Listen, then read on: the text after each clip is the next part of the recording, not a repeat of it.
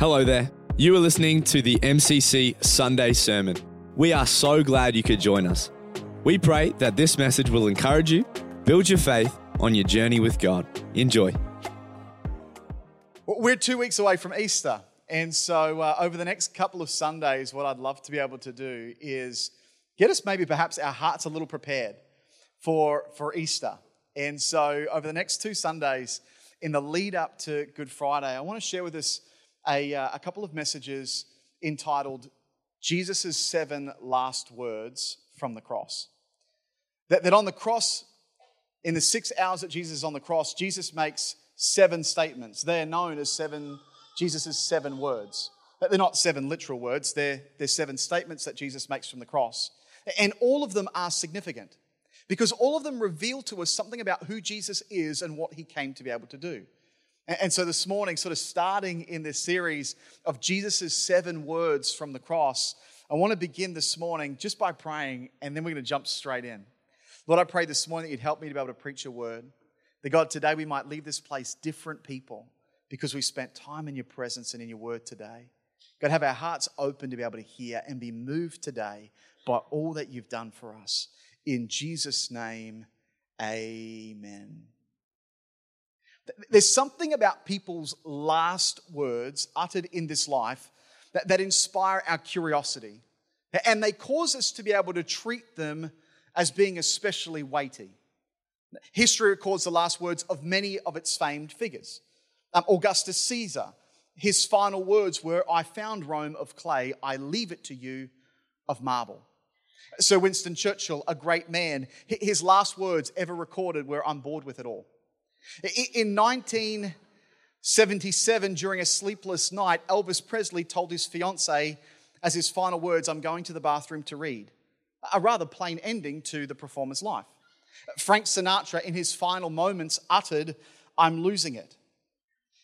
Convicted murderer James W. Rogers was put in front of a firing squad in Utah and asked if he had a last request. He replied, "Please bring me a bulletproof vest." Leonardo da Vinci said this as his final words, "I have offended God and mankind because my work did not reach the quality that it should have." History records that the last statements of many of its famed figures. And Jesus spoke 7 times from the cross, and these are known as Jesus' 7 last words. They're 7 statements that Jesus makes from the cross that reveal to us something about who Jesus is and actually what he came to do. And so this morning, we're going to take the first 3 of these. The first 3 statements that Jesus makes from the cross. Here's the first one. That Jesus utters from the cross in Luke chapter 23 and verse 34. And this is where we're going to spend a bit of time today, in Luke chapter 23. Jesus utters from the cross, then Jesus said, "Father, forgive them, for they do not know what they do." That Jesus' first word from the cross is actually, "Father, forgive them." The executioners expected Jesus to cry because crucifixion was something that the Romans had become quite good at. They would do this all the time. In fact, people in the first century were accustomed to seeing people be crucified, and so the executioners had seen many people die this way. And they had expected that Jesus, like all of those who'd been crucified before him, and like many that were crucified after him, that they expected to hear cries, and they expected to hear groans, and they expected to hear pain from Jesus being nailed to the cross. Roman philosopher Seneca wrote that those crucified cursed the day of their birth, the executioners and their mothers, and they spat upon onlookers. That oftentimes those that were put on crosses, they had some stuff to say, but it was the most vile things a person could conjure up. After all, they were being executed for public spectacle. Cicero wrote that it was at times necessary to cut out the tongues of those being crucified to stop the torrent of blasphemy. Such was the case for Roman crucifixions. And so for those who were around the cross at that very moment that Jesus was crucified, they did expect to hear something. On that first Good Friday, no doubt people expected something to be said from the cross, but certainly not these words. That Jesus' first words from the cross are actually to speak words of forgiveness. That was unlike anybody who'd ever been crucified before. That the religious leaders who were standing there and taunting Jesus, you read this in Luke chapter 23, who are taunting Jesus, saying, if you really are the Messiah, that they expected that at this point that the one who taught, love your enemies and bless those who hate you, would now turn on his gospel and have a few more choice things to be able to say to onlookers. But not Jesus. Jesus is on the cross, and the first utterance from his mouth is actually words of forgiveness. Father, forgive them, for they know not what they do. And so the first words that Jesus speaks on the cross are astonishing, are they not? That Jesus upon the cross utters words of forgiveness. Then Jesus said, verse 34, Father, forgive them, for they do not know what they do. Them. Who actually is them when Jesus says that? Like the disciples? Are they included in the them? And the crowds, is that included in them? And the religious leaders and perhaps the political class and even the soldiers who are carrying out this very act? And the answer to all of those is yes. That the disciples deserted Jesus. And the crowds had chosen Barabbas over Jesus. And the religious leaders had scorned Jesus. And the political class, they had washed their hands of Jesus. And the soldiers, well, they'd actually carried out the crucifixion itself. They had pierced Jesus. And at the cross, Jesus looks at all of them and he speaks words of forgiveness. That's easy to read, but it's almost lost on us, right? That in the middle of being crucified to redeem all mankind, that in that moment, the first words that come from Jesus' mouth are words of forgiveness. Some of you will have seen the movie The Passion of the Christ, which was directed by Mel Gibson. But what you may not know is that Mel Gibson actually made a cameo appearance in the film The Passion of the Christ. In fact, I think we have a photo of it. That it's actually Mel Gibson's hand that puts the nail against Jesus' hand in the film. It's the only time that Mel Gibson's actually seen in the film, but it was symbolic of the fact that Mel Gibson holds himself accountable first and foremostly for Jesus having to die. Since, as Mel Gibson points out, it is for each of us our sin that took him to the cross in the first place. And so before we can begin to see the cross of Jesus as something that was done for us, and it was, but we have to first understand that the cross was actually something done by us. But why did Jesus have to suffer in order to forgive sins? Surely there was an easier way. Surely God could have just simply clicked his fingers and forgiven all wrongdoing. But why does there have to be payment in order for forgiveness to be procured? Well, the truth is because we know from even our own experience that real forgiveness always costs. And so imagine for a minute that, I lend my car to somebody and give them the keys and say, it's got a full tank of fuel, feel free to borrow it. Doug, don't put a scratch on it. Imagine Doug is borrowing my car. This scenario would probably be around the other way, but let's imagine that Doug's borrowing my car.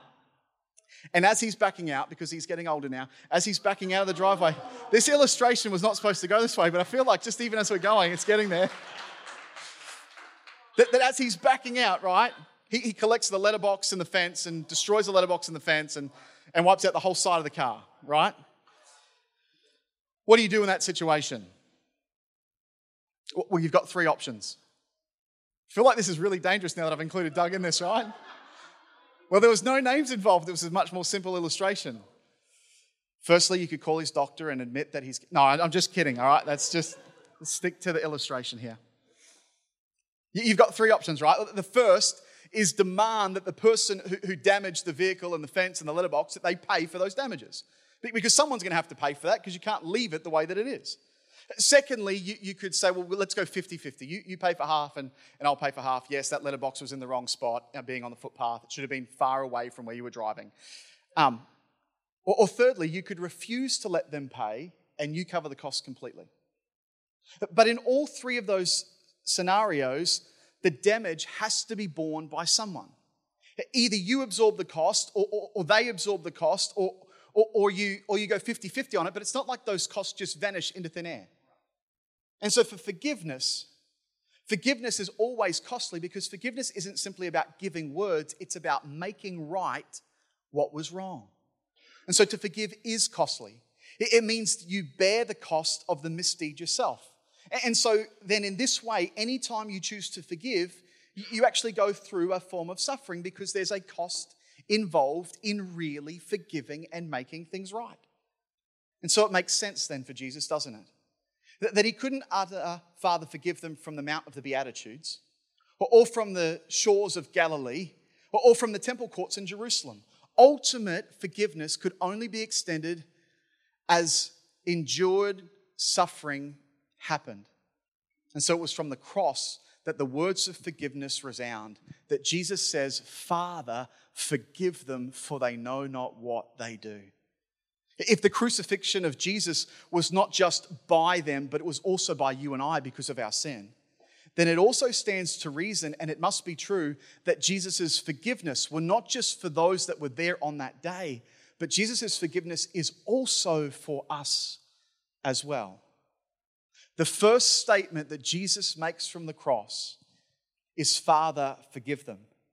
And that truth rings true not just for those who happen to be around that cross in the 6 hours that changed the world, but it also echoes through the corridors of time to you and I, who also are recipients of that forgiveness that God bore the complete cost of. The first word from the cross is, Father, forgive them. The second word is this: today you'll be with me in paradise. Luke chapter 23 and verse 32, this is what the scripture says. It says, 2 other men, both criminals, were also led out with him to be executed. When they came to the place called the Skull, they crucified him there along with the criminals, one on his right and the other on his left. One of the criminals who had hung there, verse 39, hurled insults at him, at Jesus. Aren't you the Messiah? Save yourself and us. The other criminal rebuked him. Don't you fear God, he said, since you're under the same sentence? We are punished justly, for we are getting what our deeds deserve. But this man has done nothing wrong. Then he said, Jesus, remember me when you come into your kingdom. Here it is, Jesus' second statement from the cross. Jesus answered him, truly I tell you, today you'll be with me in paradise. The scripture tells us that Jesus is not actually crucified alone, but actually that there are 2 thieves there, one on his left and one on his right, both criminals, both worthless in the eyes of the city. And practically everything about Jesus is fastened by nails and has been tortured by whips up until this point, and now tied by ropes, and through breath that was short and his body bound, Jesus' ears were open. Jesus' ears were open, and it can only be that the thief heard Jesus' first words, Father, forgive them. And being so moved, he thought to himself to throw himself upon divine mercy. Come on, sometimes we're so familiar with this story and we've read it so many times, but to try and put ourselves in this moment, right? That these 2 thieves are hanging on the cross and they overhear Jesus say, Father, forgive them. And one of them begins to curse Jesus and say, well, if you really are, then you should get yourself down and us too. And the other, hearing those words of forgiveness, decides to throw himself upon divine mercy. Lord, remember me when you come into your kingdom. This is significant, right? There's a dying man asking another dying man for eternal life. This was the thief's last prayer. The truth is, it may very well have been his first ever prayer. To say, Lord, remember me as you come into your kingdom. That he had lived as a thief and he was dying now as a thief. And even in his death, he was seeking to steal paradise on the way out. And Jesus' response to this man, who happens to be hanging beside him, is astonishing, right? Jesus says to him, assuredly I say to you, today you'll be with me in paradise. That Jesus himself said, ask and it will be given. Jesus taught that, right? Seek and you will find. Knock and it shall be open to you. And here is a thief hanging on a cross beside Jesus who knocked once, who sought once, who asked once and received everything. This is such a great picture of grace. And in the month of February, as we were talking about our culture and what sort of makes MCC what it is, we've kind of taken the time to use this story as part of being others focused.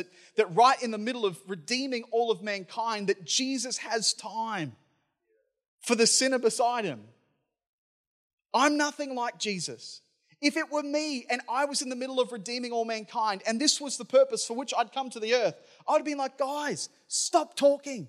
I'm concentrating. I know you guys are holier than me and you don't have little kids that whine, but you know when you hear that tone in their voice and it's like, if I hear that whine, I could bury you in the backyard and then we don't, no.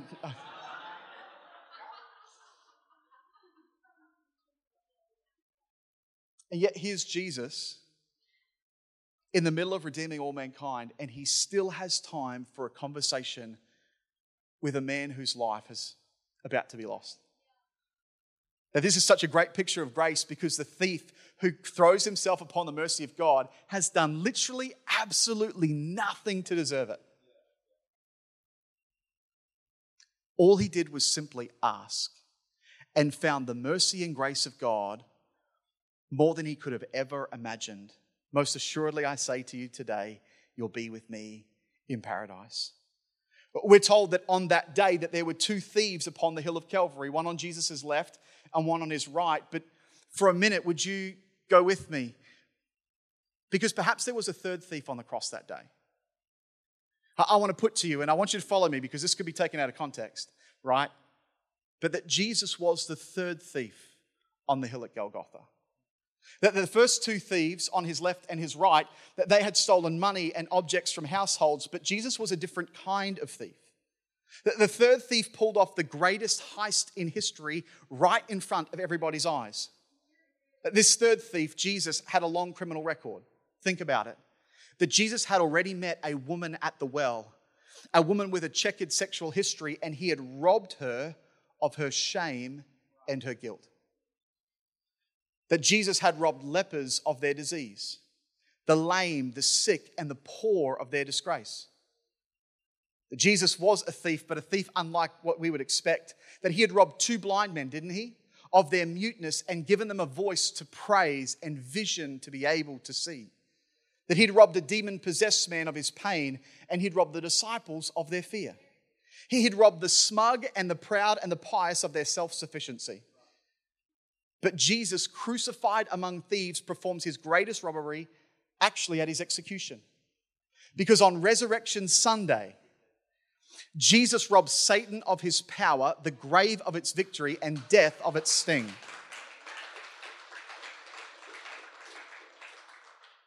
You can begin to see that the statements of Jesus from the cross, right, actually give us an insight into who this man hanging 2,000 years ago on that cross actually is and what it is that he came to do. Father, forgive them, for they know not what they do. Most assuredly, I say to you, as a full extension of grace, today you'll be with me in paradise. Here's the third one, and this is the last one we're going to do this morning. Woman, behold your son. John, behold your mother. John chapter 19 and verse 25, this is what the scripture says. It's John's account of the crucifixion. Now there stood by the cross of Jesus his mother and his mother's sister, Mary, the wife of Caiaphas, and Mary Magdalene.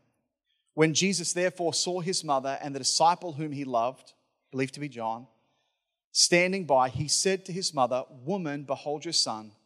Then he said to the disciple, Behold your mother. And from that hour, the disciple took her to his own home. You know, the 7 words of Jesus, and next week we'll go into a few more of these, but of the 7 words that Jesus speaks from the cross, this one kind of seems like the most unlikely. Like, Father, forgive them, for they know not what they do. That's likely, because that's what Jesus is like. And most assuredly, I say to you, today you'll be with me in paradise. God extending grace and mercy completely unreservedly and completely undeserved. But this one kind of seems unusual. That in the middle of redeeming all mankind, that Jesus still has time to care for his mum. This is important as a son who has a mum, that I need to remember this, right? But my mum, who's actually here today, my mum who always says, you know, in all of your sermons, you know that you always get to be the hero and I'm always the villain. That was particularly true when I was a youth pastor. It's less true now, but it's how I remember those stories. That Jesus, in the middle of redeeming all mankind, takes a moment to speak to his mum. That of the 7 words from the cross, this seems to me the most unlikely. To Mary, woman, behold your son, and to John, behold your mother. And then the scripture records details about Mary's accommodation from that day forth. In Jesus, we have the eternal God and Creator fulfilling the eternal plan for the redemption of mankind. And right in the middle of it, he's thinking about the welfare of his mother. This tells us something about Jesus, that he touches both the infinite and the finite at the same time. That he's both spiritual and he's tangible. That he's the eternal Son of God and he's down to earth. It's curious to me that Jesus upon the cross would be so human, right, to consider the well-being of his mother. And yet this is part of the mystery of Jesus. That his glory is immeasurable, but he was embodied. That he's eternal, but he's made flesh. That he's the Son of heaven, but born of a woman. That he's fully God and he's fully man at the same time. And so history is filled with the stories of men who claimed to be gods, of religions promising that through your own goodness that men may elevate themselves to God. But God becoming man, heaven condescending to earth, that's unlike any other belief system. It's what makes Christianity so unique because of Jesus. The Muslim prophet Muhammad claimed that on one occasion that he was taken from earth to heaven. And the Dome of the Rock memorializes that alleged event. But Jesus was making a far more audacious claim than Muhammad ever made. Jesus claimed that heaven was his eternal home and that he came down from heaven to earth. Hebrews chapter 2 and verse 14, maybe to throw a scripture into this, says this: because God's children are human beings made of flesh and blood, the Son also became flesh and blood. For only as a human being could he die, and only by dying could he break the power of the devil who had the power of death. And so when Jesus took on flesh and blood, Mary became his mother, and you and I, we became his brothers and sisters. And only a God willing to be made flesh can bleed. Only a God willing to be made flesh can feel. Only a God willing to be made flesh can thirst and can cry and can experience our human suffering and emotion. Only a God willing to be made flesh can share our human experience and suffer for our sin on our behalf in order to be able to redeem us and make us right before God. And so that Jesus, in the middle of the crucifixion, has time to consider his mum, tells us something about him. That this man is unlike any other man because he is fully God and he's fully man at the same time. He's fully God in that he's sinless, that he's perfect in every way, and yet he laid aside the independent exercise of his divine attributes and became subject to humanity. He's fully God. And yet at the same time, he's also fully man. He was tempted in all points as we are tempted. He was subject to the susceptibility of human experience and emotion. He could bleed and he could hurt. He could feel agony and the elation of joy. And ultimately what this means is that he's the perfect Savior. That he's sinless and perfect, but he also understands the weaknesses of our human experience. And so he is the perfect Savior in every way. And so as we continue this series next Sunday and in the lead up to Good Friday, I want to try and prepare our hearts for this. Because the truth is, there was never a pulpit like the cross. And there was never a congregation quite like the one that assembled on that Friday. And there was never a sermon preached quite like the one that Jesus made with his 7 statements from the cross. Father, forgive them, for they know not what they do. Most assuredly, I say to you, today you'll be with me in paradise. Woman, behold your son. Son, behold your mother. Next week, we're going to start with statement number 4, which is, my Father, why have you forsaken me? That these statements reveal to us who Jesus is and what he came to do. And so as we conclude this morning and as the worship team comes back, I want to leave us just with one story. Maybe just to focus our time together this morning on one last thought, which is this: what it was that Jesus did for us. What it cost to be able to bring us home. I hope this morning you kind of feel a bit like this, like my heart's being prepared as we're a couple of weeks from Easter. And Easter is planning for different things, but it's also a time to prepare our hearts and be reminded again afresh of all that Jesus did. There was a little boy, and this little boy had built this little model boat. He'd saved up his money to be able to do it, and he'd built this little model boat and had a white hull with a blue line down the side and a sail. And after building this boat and spending time laboring over it and getting it just right, he'd finally finished building this boat, and it was perfect. It was perfect in every way. And so he wanted to see if it could sail. So he took the little boat and he went down to the local stream and he pushed it out from the bank, and with its sails open, by the time it had got out from the bank, it sort of caught the wind in this open plain where this stream kind of ran. It caught the wind, but there was also a little bit of a current that was sort of running downstream. And so as the boat drifted from the bank and came into the middle of the river, it began to go, and it was really well built. It was really streamlined in the water, and the sails were high enough that it started to really push downstream. Well, it started moving so quickly that the boy couldn't keep up. He started to run alongside the bank of the river to try and keep up with the boat, which was now starting to go out of sight. He chased and chased, but eventually the boat had so much momentum that it got out of sight and he lost it. He assumed that it would be lost forever. But weeks later, he happened to be walking through the main street of his town, and in that town there was a toy shop. And as he walked past the toy shop, something caught his eye in the window. It was this beautiful boat. It was a sailboat, a model one. Had a white hull with a blue line down the middle of it. And so as he went inside and inspected the boat, he realized this boat didn't just look like the boat he'd built. This was actually his boat. Because just under the rudder was his initials still inscribed on it. And so he went to the store and he said, "Thank you so much. You found my boat. I lost it. I built it and tried sailing it, and it sailed out of sight, and I thought it was lost forever, but you found my boat. Thank you so much for finding my boat." And the store owner corrected him and said, No. This boat's for sale. He said, the voice explained, but it's my boat. Like, it even has my initials on it. Like, it's got my fingerprints all over it. I built this thing. The store owner retorted, no. If you want this boat, you'll need to buy it. Well, the boy didn't have enough money to be able to do that. But he wanted the boat. It was his. And so he worked for the next number of weeks, mowing lawns and washing cars and earning enough money till eventually he had enough money to go into the store and to purchase the boat. He walked into the store and he put his bag of coins on the counter and said, "I'll have the boat in the window, please. The one with the white hull with the blue line down the side." As he took the boat home and walked back up the street, he was overheard by some onlookers whispering to the boat, "You were twice mine. First I made you, and then I bought you." And ultimately, that is what Jesus did for us. That you and I, created by God, are twice his. That first he made us, and then by sending his son in our place, he bought us too. That we are twice his.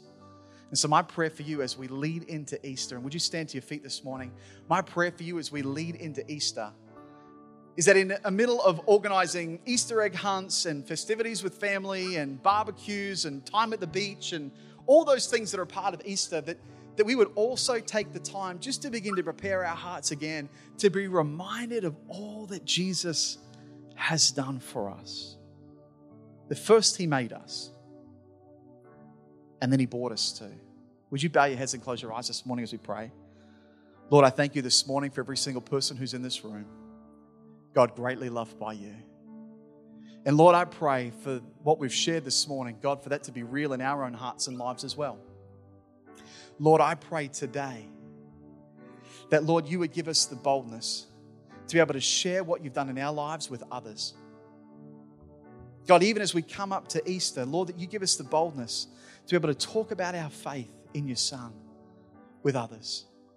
Whether it's inviting them along to Alpha or encourage them to be here over Good Friday or Easter Sunday. God, you give us that kind of boldness, but Lord, also by your Spirit, you'd be reminding us, Lord, of all that it is you've done in forgiving and redeeming our lives. Lord, today we worship you. Lord, today we thank you. In Jesus' mighty name, amen. Thank you once again for joining us. Feel free to contact us on our Facebook, our website, and jump on our Instagram at mcc.church. Also, make sure to rate and review as well as share. Finally, from all the team at MCC, have a blessed day, and until next time, bless you.